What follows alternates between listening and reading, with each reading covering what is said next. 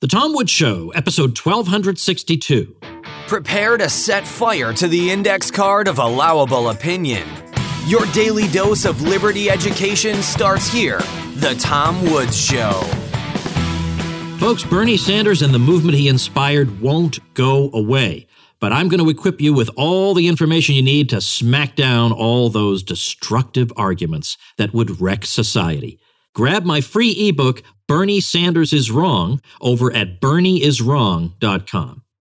Hi, everybody. Tom Woods here. The great Eric Peters joins me today. And I'm telling you, once you listen to one Eric Peters episode, you just got to listen to them all. The guy is so easy to listen to, so knowledgeable, such a great libertarian. I don't know of anybody else who's doing what he's doing as a commentator on the automobile industry, as somebody who loves automobiles, loves to drive, loves the experience, knows so much about them, and is committed to libertarianism.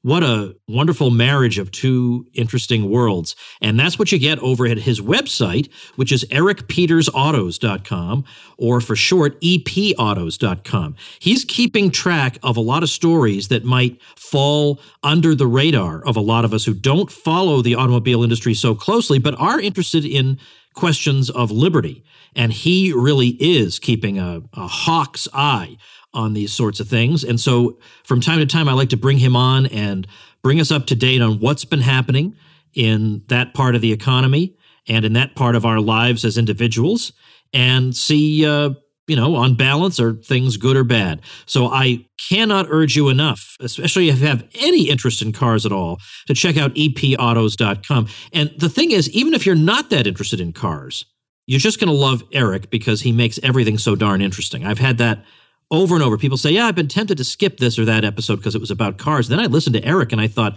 I love this guy. Exactly. That's the kind of guest I am striving to bring to you on the Tom Woods Show. Eric, welcome back. Thanks for having me back. All right. It's been a while.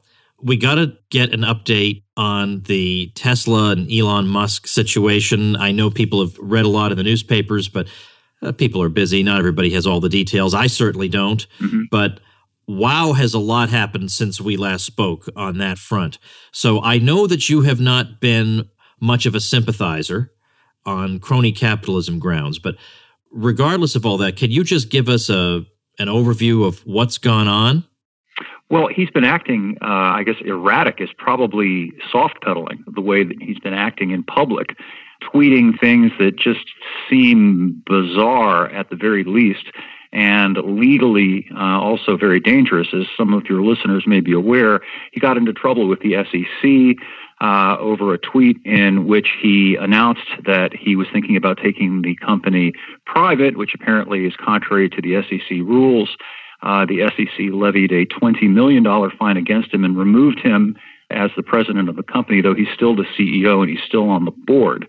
And rather than kind of back off from confronting the government, he's continued to make even more erratic tweets, and it's got investors in his company very nervous. And that's in addition to all of the other problems with the car itself. So what exactly is going on? So is he out now at this point? Well, he's kind of quasi in and out. It's in my opinion, the whole thing's a relative wrist slap. In the first place, his net worth is estimated at nearly $24 billion. So this $20 million fine, it's a lot to people like you and I, but for Elon Musk, $20 million is like you or I finding a $5 bill under a sofa cushion. So it's not really a meaningful slap. And not that I favor the government slapping, I'm just making the point that the government's treating him with kid gloves as far as the financial penalty that was imposed on him. And the other penalty was that he was removed for 3 years from one of the two offices that he held. He was both president and CEO of the company. He's no longer the president. He is still the CEO of the company. He's still on the board. So as a practical matter, he's still in charge of the company. It was just something that the SEC did to sort of publicly convey that they are unhappy with the way he's been performing lately. So does this mean anything for the company? Well, it means something in terms of how shareholders feel about the company. You know, a lot of people have put a lot of money into Tesla, both as investors and as people who are interested in the cars. He touts the fact that, I forgot the number, but it's a large number of people, many thousands, tens of thousands of people have put down money on this Model 3, which is the, and I put it in air quotes, the affordable Tesla, the one that's supposed to revolutionize the business and bring this thing away from being sort of a virtue signaling car for very affluent people to a more economically viable car for average people. The problem is he can't seem to produce that car. He now touts that he's ramping up production of the Model 3, but that's very disingenuous, and this is a characteristic of Elon Musk. Yeah, it's true he's building Model 3s, but he's not building the affordable one, the one that he touted was going to cost $35,000. The ones that he's building are costing closer to $50,000. Got it. Okay. So, as always, I have a whole bunch of little items from your website that I want to discuss with you. So before we depart from Musk, what's the ultimate significance of Musk? Why does all this matter one way or the other? Well, Musk was the guy who was put in charge, if you will, of the project of normalizing electric cars. Tesla's been around for about 15 years now, and it's because of Tesla, I think, that the public has been habituated to the idea that this is going to be, and I put it in all caps, the future. The electric car is the future. And he put enormous pressure on all the other car companies to make investments in these electric cars, even though there is literally almost no market demand for these things, no free market demand. Electric cars currently comprise about 1% of the total volume of new cars being built. And the only reason, for the most part, that they are being built is simply because of government edicts having to do with zero emissions mandates and also the corporate average fuel economy mandates, which are threatening to go up to more than 50 miles per gallon. And one way that car companies hope to cope with that is to introduce these electric cars into their lineup. And of course, the electric car uses no gas. So if you have one electric car, let's say, that uses no gas, it gets infinity miles per gallon. And you have an SUV that gets, let's say, 20 miles per gallon. Well, effectively, you're increasing your CAFE number by 50%. So that's one of the big reasons for the production of these vehicles. But there is no market for them. They're loss leaders. There's a term out there that I like. I can't take credit for it, but it's compliance car. That's what electric cars are. Yeah. They're manufactured to comply with government edicts, not because there is any significant real market demand for them. Well, now, speaking of which, let's talk about what's going on with Mazda. This is indeed very depressing, as you say in your piece about it. Yeah, very much so. Mazda is kind of like what BMW used to be. It's a car company that really caters toward people who are enthusiastic about driving, who don't see cars as just appliances that get you from A to B, but are passionate and emotional about their cars, enjoy driving them. And until quite recently, Mazda very publicly said, look, we're going to focus on internal combustion engine cars, making them more efficient, but keeping them fun. And we're not going to buy into this electric car thing. Well, they just announced a couple of weeks ago a 180-degree turn on that, and they, like everybody else, have embraced the electric car thing. And again, it's because they have to. They try to put the lipstick on the pig and talk about all the virtues. But the reality is they don't have a lot of choice because it is the only way going forward that Mazda and all these other car companies are going to comply with all the stuff that's coming out of Washington. So does this mean that these would all be purely electric cars, or are we talking about hybrids or what? We're talking about both. They're going to have pure electric cars, and then they're going to have hybrid cars, the majority of which will be plug-in electric cars. And I refer to those as part-time electric cars because they differ from a conventional hybrid in that you can actually drive on just the battery. Most hybrids, the hybrid part of the drivetrain is only operative when you're really not moving or not moving very fast. But these plug-ins can operate as an electric car, although for a limited range. They generally go between 20 and some of them 50 miles or so before the gas engine comes back on. You know, there are a lot of depressing stories on your site, and I'm afraid we're going to have to get to a couple more of them. And of course, we can also talk about new cars, which is always, well, it's sometimes fun. I guess sometimes not fun when you get in a new car and you realize, half the fun of driving a car has been sucked out of more federal regulation. So that's another matter. But is there anything, as you look on the horizon, is there anything that is a positive development as far as you can see? Well, the engineers are really doing almost miraculous work in terms of continuing to produce vehicles at all. Given this confluence of regulatory mandates, on the one hand, you've got the zero emissions requirements, and the other hand, you've got these CAFE requirements, and then you got this other thing which is really oily and has happened over about the last 2 years, where the fuel economy standards are being conflated with emission standards. I don't know whether you've noticed this, but they've begun to speak of things like carbon dioxide, which has never before been considered a tailpipe exhaust emission, as an emission. And I think that that's very, very slippery. very dishonest. In the past, in terms of regulatory law, emissions were considered to be things like unburned hydrocarbons, particulates, and so on, the things that did contribute to smog, that caused health problems in people, and so on. But now they're talking about carbon dioxide, and they're categorizing that as a pollutant subject to regulation in the same way that traditional emissions have been regulated. And that's going to be the means by which they extinguish these cars and force us all into these tiny little and very expensive electric cars and plug-in hybrid cars. And the engineers are coping with it, but there is a limit to what engineering can do. And the people in Washington don't seem to comprehend that. Now, to get back to your original question, sorry for the long segue, the one thing that is spectacular about the time that we live in is that the horsepower being produced by the average engine and the performance that's delivered and the economy that's delivered is nothing short of stupendous. You've got family cars, for example, Toyota Camrys, humdrum family sedans that make 300 horsepower, that get to 60 in 5.5, less than 6 seconds, and still get 30 plus miles per gallon on the highway. And that is just absolutely amazing. If you reference that to the exotic cars of the 80s, the performance of family cars today is as good or better than Ferraris and Porsches of the 80s. Wow. Well, that is encouraging to hear. So, I mean, it's just the fact that we have people who are so clever that almost no matter what's thrown at them, they can somehow figure out a way still to crank out something approximating what people might still want. This is heroic. What surprises me is that we don't hear more howls of outrage from these people. Like, man, what do you think I am, some kind of an insane workhorse? Why are you doing this to me? Why don't we hear that? Well, actually, we do hear it, or rather, I should say I hear it, and other journalists hear it from the engineers and from the middle-level people who are not allowed to go officially on the record and talk about it.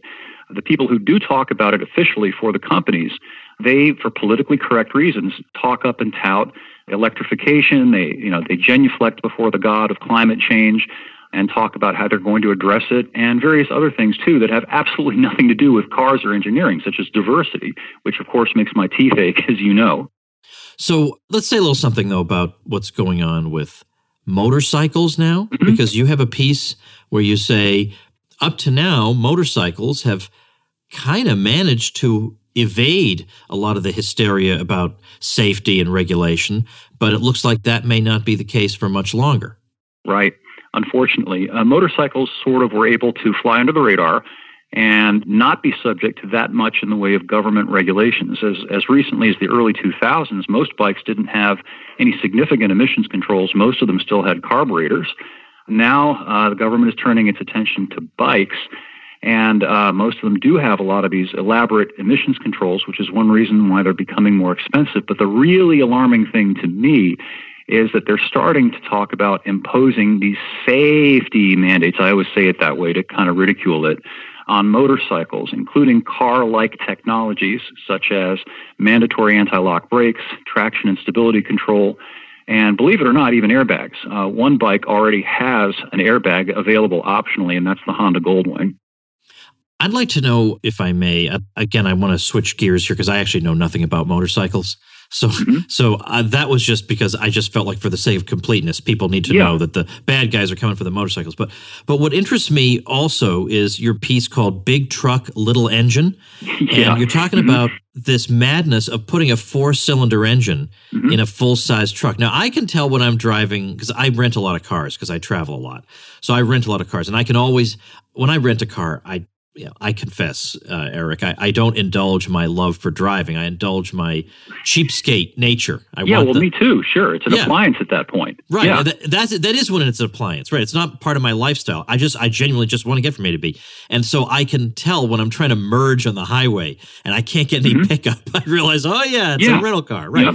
But I can't imagine driving like that with a big truck. But first of all, for dummies like me who use these terms, but we secretly have absolutely no idea what they really mean, what does a 4-cylinder or X-cylinder engine, what does that actually mean? What are the cylinders and what do they do? I'm sorry for being so dumb. But no, it's not dumb. It's just a basic terminology. A given internal combustion engine will have a number of cylinders. It can be 1 cylinder. They make 1-cylinder engines, not in cars, but they are made, all the way up to, for example, a 12-cylinder engine. You find those in exotic high-performance cars.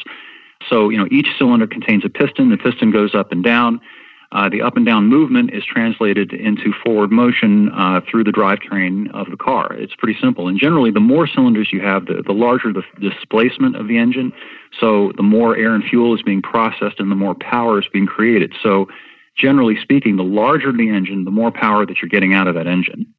All right. So there you go. I mean, obviously, I got the gist of it, but I don't really know what I'm talking about here. But I know what driving feels like with different types of engines. Now, I think I've only driven a full-size truck maybe once or twice. I just don't ever have any need to. But I'm reading in your piece that Chevy is planning to put a 4-cylinder in the 2019 Silverado. Yep. And then we're seeing also that Ford is going to go down the same road with the F-150 in 2019. Yep. And then you point out that after all this, you think, well, at least maybe the one silver line, at least we get something out of this, is that there's better gas mileage. But the gas mileage improvement is trivial to non-existent. That's right. That's right.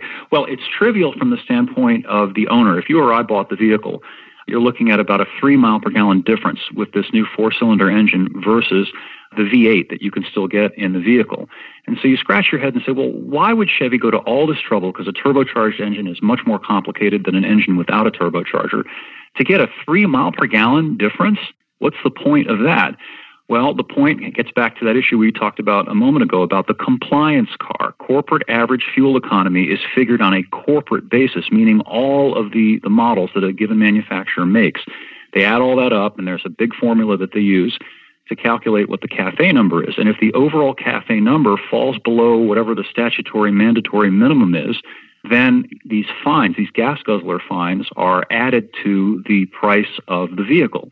And that makes the vehicle less competitive in the market. So this 3 miles per gallon, it's not a lot for you or I, but if you're talking about a very popular vehicle like that 1500 Chevy full-size truck, they sell a lot of those trucks. And if you talk about, let's say, 100,000 vehicles in a year and factor that 3 mile per gallon increase, then it does matter, and then it makes sense. So that's the only reason for all this stuff. Meanwhile, apparently, the ethanol people just won't stop. You'd think maybe we had reached some kind of equilibrium with that. But now you're saying that up to now, there's been a limit to how much your gas could be adulterated with this stuff, but that now that percentage is going to increase from 10 to 15. And this is coming directly from Trump himself, who in other areas, people have looked to as somebody who might give some regulatory relief to at least to automobiles. Well, when it comes to ethanol, this is one of the biggest crony-con things going on.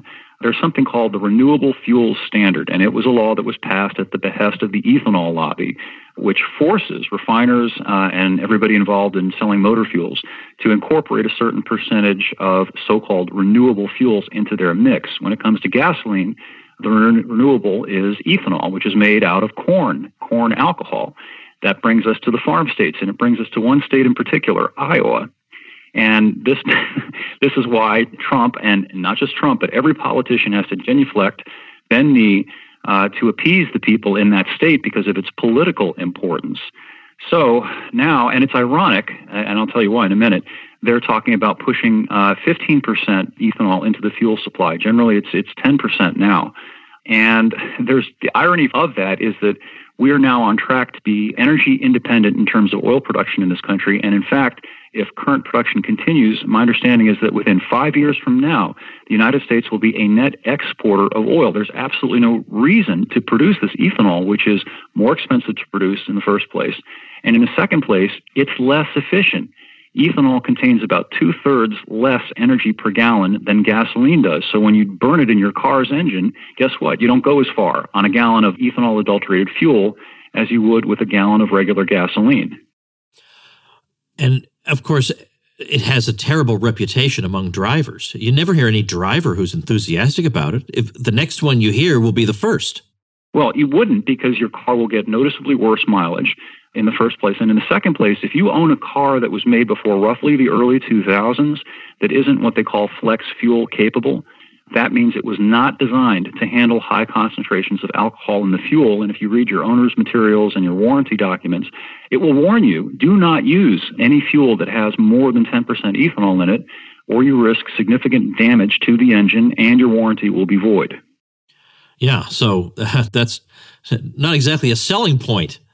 So having said all this, I now want to ask you, given that we are at the, more or less the end of the year, mid-October now, and I know you get the opportunity to test drive new cars and even just to research and learn about new cars. And I always ask you, what is catching your eye? And your eye can be caught for different reasons, a good bargain or a really powerful car or a smooth ride or whatever. Give me a couple of categories and tell me what you think we ought to look out for in 2019. Well, I think we're going to see more widespread adoption of turbochargers, which used to be highly specialized. It's a power adder. A turbocharger pressurizes an engine. It forces more air and then fuel into the engine to make more power. And historically, turbos have been used to enhance the power of an already powerful engine, usually in a high-performance car or a sporty car or a luxury sport car.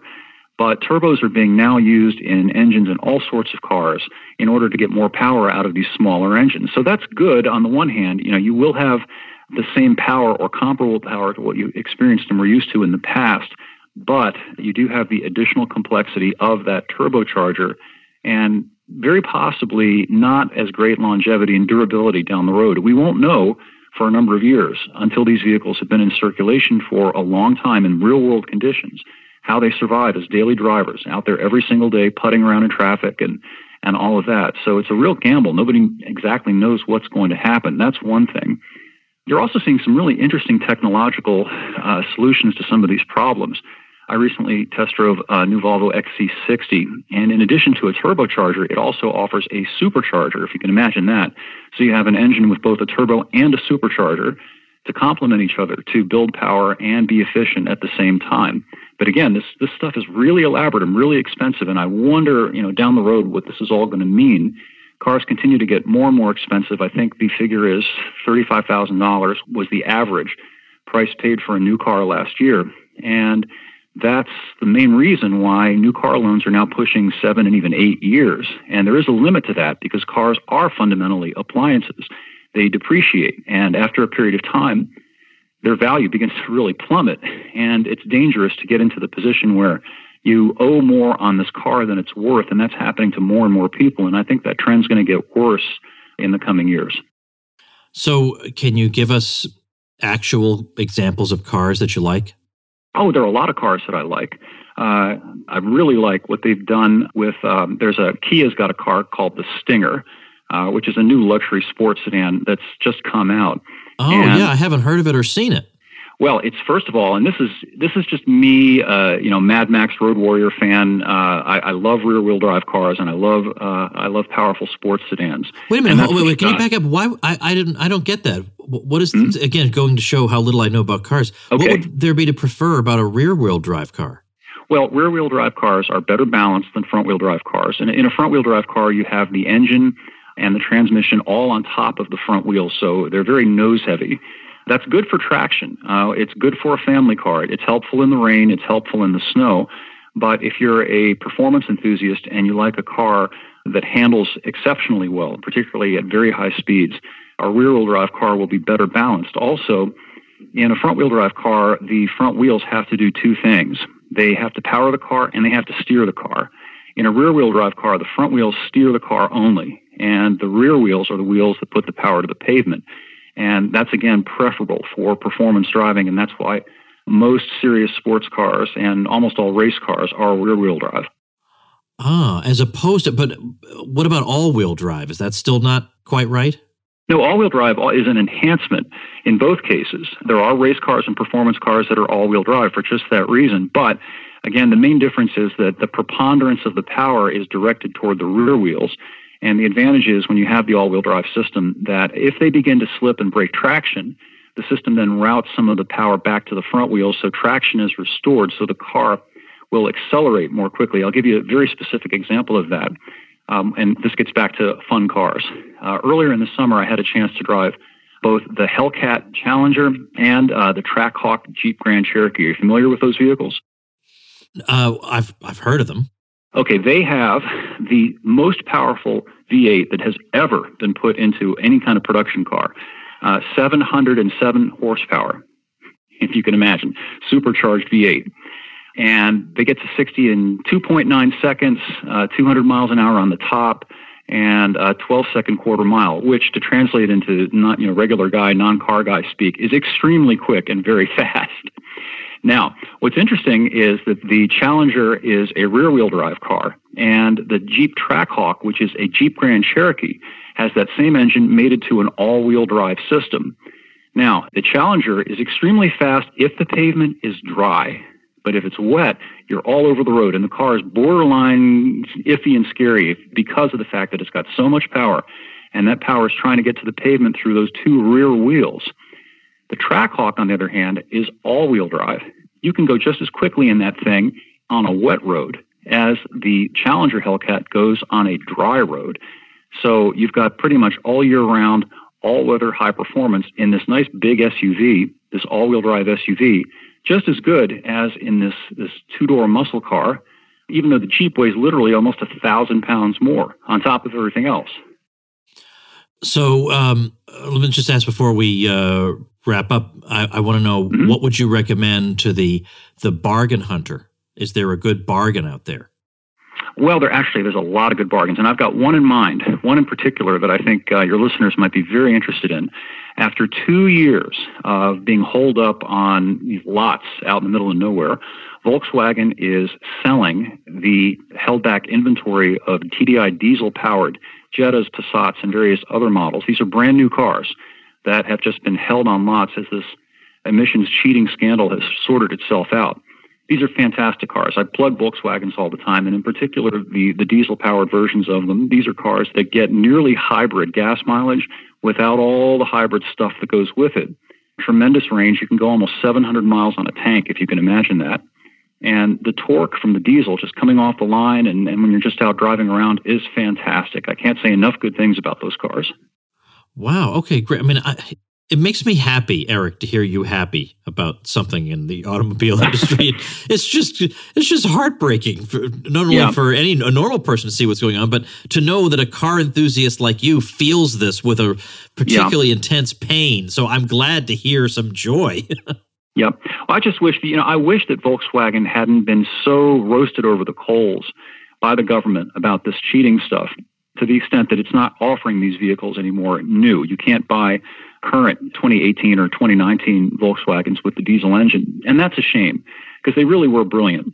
And as far as the cheating goes, if you look into this, you'll find that it's equivalent to, you see a radar trap up ahead and you got your radar detector on so that you avoid the speed cop with his radar gun. These cars, they emitted fractionally more of a prohibited compound called oxides of nitrogen, literally fractional. The differences are infinitesimal. And really, Volkswagen's true crime was having affronted the authority of the government. And that's why the government has been so vindictive and vicious toward Volkswagen over this, not because those cars were polluting. Well, there's a surprise. All right. Well, listen, folks, you got to check out epautos.com, ericpetersautos.com. The quick version is epautos.com. There's nobody out there doing what Eric is doing as a libertarian car guy. And I will tell you that, as I've told you before, I make a monthly contribution to Eric. At the time I made it, it was the highest monthly contribution he allowed, but it's way too low. He has to allow higher monthly contribution. I was prepared to give him more, but I didn't have the option to. So hint, hint, Eric, some of us would actually like to. Fixed. Has it? Okay. I think so, yeah. And if people want to, we have two options. You can go through PayPal, of course. And the other alternative is just you can send it in the mail, money orders, checks, whatever. I've got the address on the site. All they have to do is click on the donate button, and it'll give them all the instructions. Well, this is a case where we say, we have to remember that as libertarians, we say, well, in a free society, these things that we like would be voluntarily funded. Okay, well, let's start inching our way toward that right now. What Eric is doing is extremely valuable and important. So do as I do and support him over at epautos.com. Thanks, Eric. As always, we'll get you back. We got some more news to discuss. Thanks again. Thanks, Tom. Appreciate it.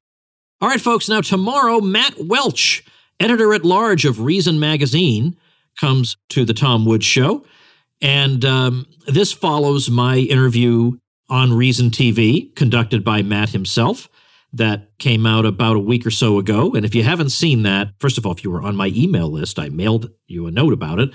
But if you haven't seen that, make an effort to watch it. Just go to YouTube and type in Reason Tom Woods, and it'll come up. It was a great, great conversation, and it's the kind of conversation that hasn't been happening for quite a long time, and I'm glad to see that it is happening. So we're going to continue the happiness and friendliness with a conversation with Matt Welch tomorrow. Then some other fun things coming up I have in store for you that you're just going to really love over the next couple of weeks. Even while I'm gone on the Contra Cruise, by the way. I leave this coming weekend. I'm speaking to you right now. It is the middle of the week. It's, I guess, October, I don't even know what the date is. The 17th, maybe?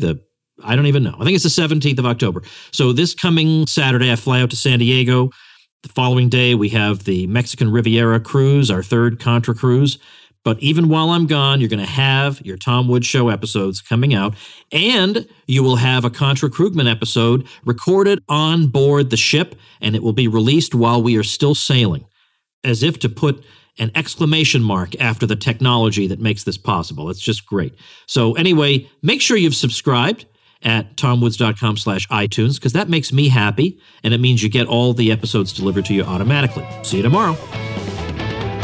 Become a smarter libertarian in just 30 minutes a day. Visit tomwoods.com to subscribe to the show for free, and we'll see you next time.